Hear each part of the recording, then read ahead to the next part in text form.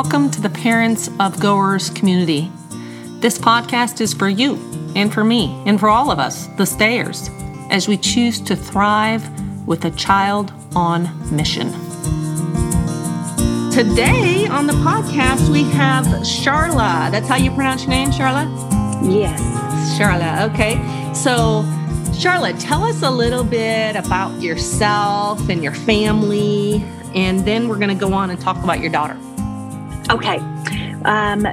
It is myself and my husband. We're a military family. So my husband was in the Marine Corps for 32 years. So we've kind of moved for all over the place. And both of our daughters were born while we were in the military. So they were military brats. So I think that military kids adjust to moving and being introduced to new things. Uh-huh. So, he retired in 2013 and we landed in McKinney, Texas. Okay. And so we've lived here for 8 years and enjoyed every minute of it. Yeah. So I'm in Iowa. We had snow today. Do you guys have cold, or is it warm? It gets very cold here, but It doesn't get as cold as it does in Iowa. Yeah. So, and I'm very thankful for that. Uh-huh. Yeah. It was cold and windy today. So we're starting on winter, I think. So, so let's go on and talk about your goer. You're the mother of a goer. I've loved having some conversations with other missionary mamas because we can kind of commiserate with each other and encourage one another. So, hopefully we'll do that today. Tell me about how your daughter, so you have a daughter that's on mission right now. Tell me how she decided to go on mission and like what events precipitated it and how long has she been gone? Just tell us a little backstory on that. Okay. So it is our oldest daughter, Jordan. And while she was in college at TCU, she started going on shorter mission trips to Guatemala. And she's been several places. And I think she started that her sophomore year. And each year she was in college. Got it. So she would go over spring break or she'd go over summer break. Mm-hmm. And she actually started getting into that because she joined a church when she was going to TCU. And there was a ministry there, and a lot of the kids would go on the mission trips for, spring break, or in the summertime, they'd go for 8 weeks. So she started doing those, and she's a traveler anyway because of being in the military. Right. So she really enjoys that. But then I think God really placed it on her heart while she was in college and she was going on those short mission trips.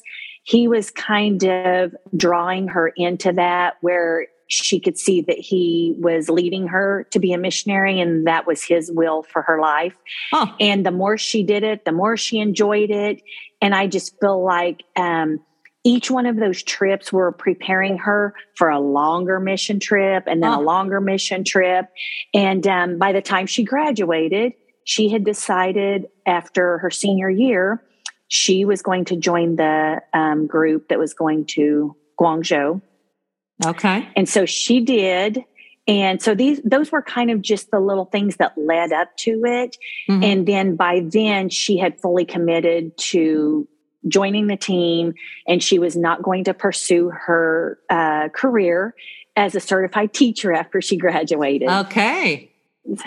So what year was that? Was that recently? She graduated TCU in May of 2019. Okay. And so then she left with her team in September.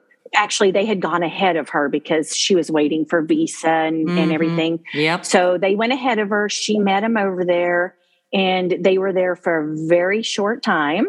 Right. Before the wonderful pandemic hit. Before this little thing they call COVID-19 happened. Yeah. Wow. But she got the training and she got the experience of leaving and going overseas. And then she had to come back home. Yes. She had just gotten used to living overseas and, being on her own for that extended period of time. But she's very independent anyway. That's just her personality. But I feel like those teams that are together, they really support and encourage each other, and they become family. I agree. And I'm so glad for that. Yes. And so I think it makes it easier for them. And then it also makes it easier for a parent because they're part of a small group, they're part of a family, and everyone supports each other. Yeah, exactly. I love that. I love that. So did her entire team, they had to leave China. And so did they immediately come home, or did they go to a different country for a while? They were actually meeting in Thailand for a convention. Yes. So they left to go to the convention at the beginning of February in hopes that they would be returning to China at the end of February. And then they were told, you're not going back to China. Right. So they stayed in Thailand. I can't remember how long. I want to say 6 weeks. Yeah. But they were home by April. They sent them back home. Yeah. Because they didn't know what was going to happen. Went to that very same convention in Thailand. Okay. And the same thing. Yeah. They had the same type of schedule. So they brought a bag that fit above, the airplane thing, like a carry-on bag. And there were 3 of them. And that's what they had for the exactly. When you talk about being a minimalist, that is exactly what they did. She came home with a duffel bag. Right. Yes. Now, did she ever get her things that were in China? Yes, we just got those this summer. Yeah, we did too. Yeah. So it took over a year for them to come back. Yes. Things take a really long time. Yes. A really long time. So she's not married. It's just your single daughter. Yes, she's single. And she is how old? She is 24. 24. Okay. So she is now, where is she right now? She is in Madison, Wisconsin with her Osaka team. They're waiting to go to Osaka, Japan. Okay. But right now, Japan still has that ban and won't let, travelers in. Visas. However, there is a hope that they are letting some people in who are coming for business and students. Right. So that team is very hopeful. They're very excited because this is what they have been training for. Exactly. And so now they're so excited that they are going to actually, hopefully, get to go and use the language that they've been working so hard on. And just, it's just their heart. Oh, yeah. I mean, God, they are so excited. They are on fire to go over there and share the gospel. And they've been in this holding pattern for a very long time. So it feels good to move. Yes. Yes. Feels good to move. So how has your adjustment been? You kind of had to go back and forth as well. Like, okay, I'm letting her go. Oh, now she's back. And so how has that been for you? First of all, how is it to have her really far away? That's a difficult thing, especially for a mom, I think. And then secondly, how did you prepare yourself for that? Well, honestly, she did all these previous trips. Yes, she did the previous trips. And when she would go for a week at a time, I was like, okay, I can handle this. She's only going to be gone for a week. Right. And then when she went on the 8-week trip, after she graduated college, she went on the 8-week trip. And I honestly did not know if I could handle that. And I had to tell myself that is not my life. This is her, and she has been called to do that. And that would be very selfish of me to tell her she couldn't do it. I kept trying to fall into this pattern of fear and sadness. And then I would just tell myself, that's not okay. God has placed it on her heart to go and to spread the gospel. And if he's called them, then he's going to equip them and he's going to protect them. And I really feel like he has orchestrated their steps. Every bit of everything that's happened, I just feel like he's been preparing me, but he's been preparing her, starting with the 1-week trip to the 8-week trip. And then when I got the email asking me as a parent I'm sure you got the same one, and it was asking you, how do you feel about your goer leaving? Do you support them? How do you feel about this? And when I was answering those questions, I started to say, no, I don't like this. I want her here. It scares me. Exactly. And then I had to stop and I just said, you know what? I'm not going to live in fear like that. Very good. She has been called to do that. And sometimes I'll feel myself start to get into that pattern again of like, well, she's going overseas and this is going to happen and I'm scared. And you know what? Honestly, I just really have to tell myself that is not God doing that. And so I remind myself that He has prepared them. They've been called for a reason. And I always tell her, there are a lot of people here right in our own backyard that are not Christians. And she always reminds me, Mama, there are a lot of people who aren't saved here, but not everyone is willing or able to travel abroad to share the gospel. And she said, I am. Wow. So, and I was like, you know what? If she wants to do that and that's what God has called her to do, then I need to be okay with that. And I'm not going to say I don't worry. And sometimes I'm concerned, but I know that God has them in His hands. Yep. And I know that they are sharing the gospel and they're doing what they've been called to do. And they are so excited about it. How can you not support them when they are that excited? Right. And you see them happy. You see them thriving. Yes. Yeah. Yes, they are. And they love being with their team. Yeah. And I'm sure the same thing happens with you. Jordan sends me pictures with her team and everything they do together. I mean, it's like they have the closest groups and they all love each other and they all support each other. And it's just exciting to see the work that they're doing. Right. Yeah, it is like a little family away from family. Yes.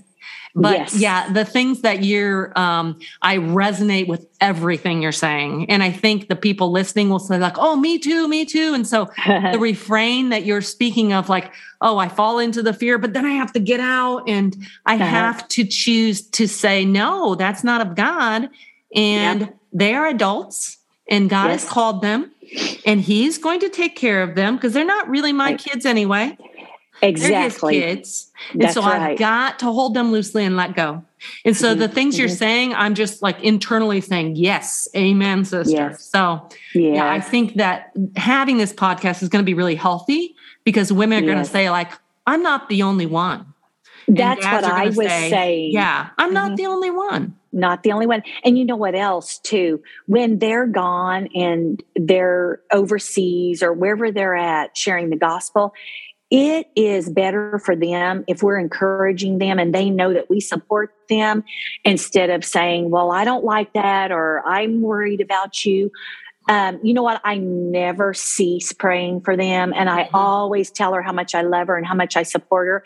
I would never place my fears or selfishness on her by saying, well, I don't want you to go. Because that would be very selfish. Right. But that's a normal, everyone kind of feels that like, oh, I don't want him to go, but you have to kind of deny yourself. It's like, it says in Matthew, when we follow Christ, we have to deny ourselves and take up His cross and follow Him. And so this is part of that cross, giving our children up. So those are such good words. Yeah. Those will really, I think, ring true in, other moms' ears and just how we have to talk to ourselves about, okay, it's a scary, unfamiliar thing, but oh, look, our kids are thriving and this is exactly what they're supposed to be doing. Right. So, but that doesn't mean it's not hard. Right. So what has been the hardest? So maybe it's the having to switch that mindset, what's been the hardest thing for you? You know what? I think the hardest is just not knowing. When they're gone, they do communicate. I mean, they have their cell phones and they're able to email, but just not knowing, are they safe? Are they okay? what's going to happen? The hardest thing for me is just not knowing, especially if you don't hear from them for a day. I'm like, okay, I didn't hear today, so something's wrong. Yeah. And then once again, I have to turn my gears and I go, you know what? That you can't be in fear. You just can't because all you're doing is hurting yourself. Right. I just know without a doubt that God has prepared them for such a time as this, and they know what they're doing. Right. And like I said, the whole team supports each other. They've been through this training. And so when I start to, internalize things that are bad, I just stop myself right then. And I say, it's going to be okay. That's really good. That's why we need each other, because then, I can say to you, like, nope, don't go there. Don't go there. Right. Yeah. And it's just human nature. We know that we're going to worry about it. Yeah. And that's just human. And we're going to, because those are our kids. Yeah. But then at the same time, we have to encourage each other and say, we've got this, because they're doing exactly what they were called to do, and they love it. Right. And if we show our fear, then that's kind of discouraging to them. And that creates just friction and tension. Yeah. And sometimes missionaries get so tired of that, they come home. Right. So we don't want that. We want to have them stay on the field as long as God wants them there. Yes. Yep. So yeah, those are good words. So you talked about talking to her. So what has been the best way to communicate with her? I would say she sends out a monthly email. So I really enjoy getting those, because then she gives the whole update of what's going on and what they're doing. But she does. She does try to text me every day, at least, to say, I'm fine. Good. Everything's going good. Is that a normal texting, or is that like a WhatsApp or a WeChat? No, it's normal texting. Okay. It's just normal texting. iPhone. Yeah. And the texting was really weird when they were in China, because, it had to be, they had to use symbols and stuff. Yeah. But just getting a text during the day, just know that I'm okay and we're doing a great job. Then I think that is the most comforting thing to me, is just hearing from her and knowing, okay, you know what? Yep. She's got this. They're very independent. They're grown. Yep. Yeah. Yes. So texting seems to work. Yeah. In China, it was a little weird, and we had to use things like WeChat and have more coded language. Right. Yes. Right. Yes. But lately it's been, our kids are still in the States, but they're hoping to go to Taiwan soon. So okay. Yep. Different stuff, but there'll be a similar language. So your daughter had to learn is she learning a whole new language? Japanese? Yes. Well, in the military, we lived in Japan. Oh, you did? So she took 2 years of Japanese in high school, and she was immersed in it. Right. And she absorbs foreign language very easily. Huh. So when she went to China, she was only there actually 4 months. Okay. And she picked up the Chinese language in that length of time. Amazing. And then she took 2 years of Japanese in college as well. So it's kind of just a little refresher course for her. But she will be speaking Japanese, and she absolutely loves it. Like I said, this is what they've been working for and training for. And so for them to get to go do that, it's like a reward for them. Wow. I love that. That's great. Well, she'll be ahead of the ballgame then with her language learning skills. Yes. Very good. She is. So what words of wisdom? I think you've given a lot of wisdom about how to kind of think about what you're thinking and how to capture your thoughts. Those are very wise for, mothers and fathers. Of course, you're going to worry about your kids. So do you have anything else that you want to encourage the moms and dads listening with? You know what? I think I kind of just echoed some of the things that you said and some of the things that I said. Our kids are just on loan to us. They belong to God. And so it's better for them and for us if we jump on the bandwagon and we support them because this is what they've been called to do. Right. And we know that God's plans are much higher and better than ours. And if he has called them at such a time as this and he's prepared them, then he is going to use them in a mighty way. And so we have to put our emotions and our pride and our wants and our needs aside. Because this is what he's called them to do. And I would say encouraging them and supporting them is probably the best thing that we can do for them. I agree. And when we start to fill into that trap of fear, to just wake up, open your eyes, get up and say, I'm not doing that, because fear is no place to live.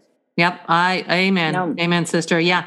So I think if we can be their biggest cheerleaders, that is going to get a long ways. Not only, when you kind of train yourself to do things, you recreate new habits in your brain and you help yourself and you help them. Yes, you do. Yeah. Well, thanks for all of your just many words of wisdom and your encouragement, even to me, things, just hearing things that are familiar to me and the fears I've had and the worries I had. That's just so helpful to me. It is. So, it's comforting to know that somebody else feels the exact same way. Oh, yes. So thanks for joining us. This is super fun for me to talk to all of you about your experiences. They're all different, but all have some common threads. So yes, very, very fun to walk alongside you, Charla. So thank you. For being here. It was fun chatting. All right. Bye-bye. Okay.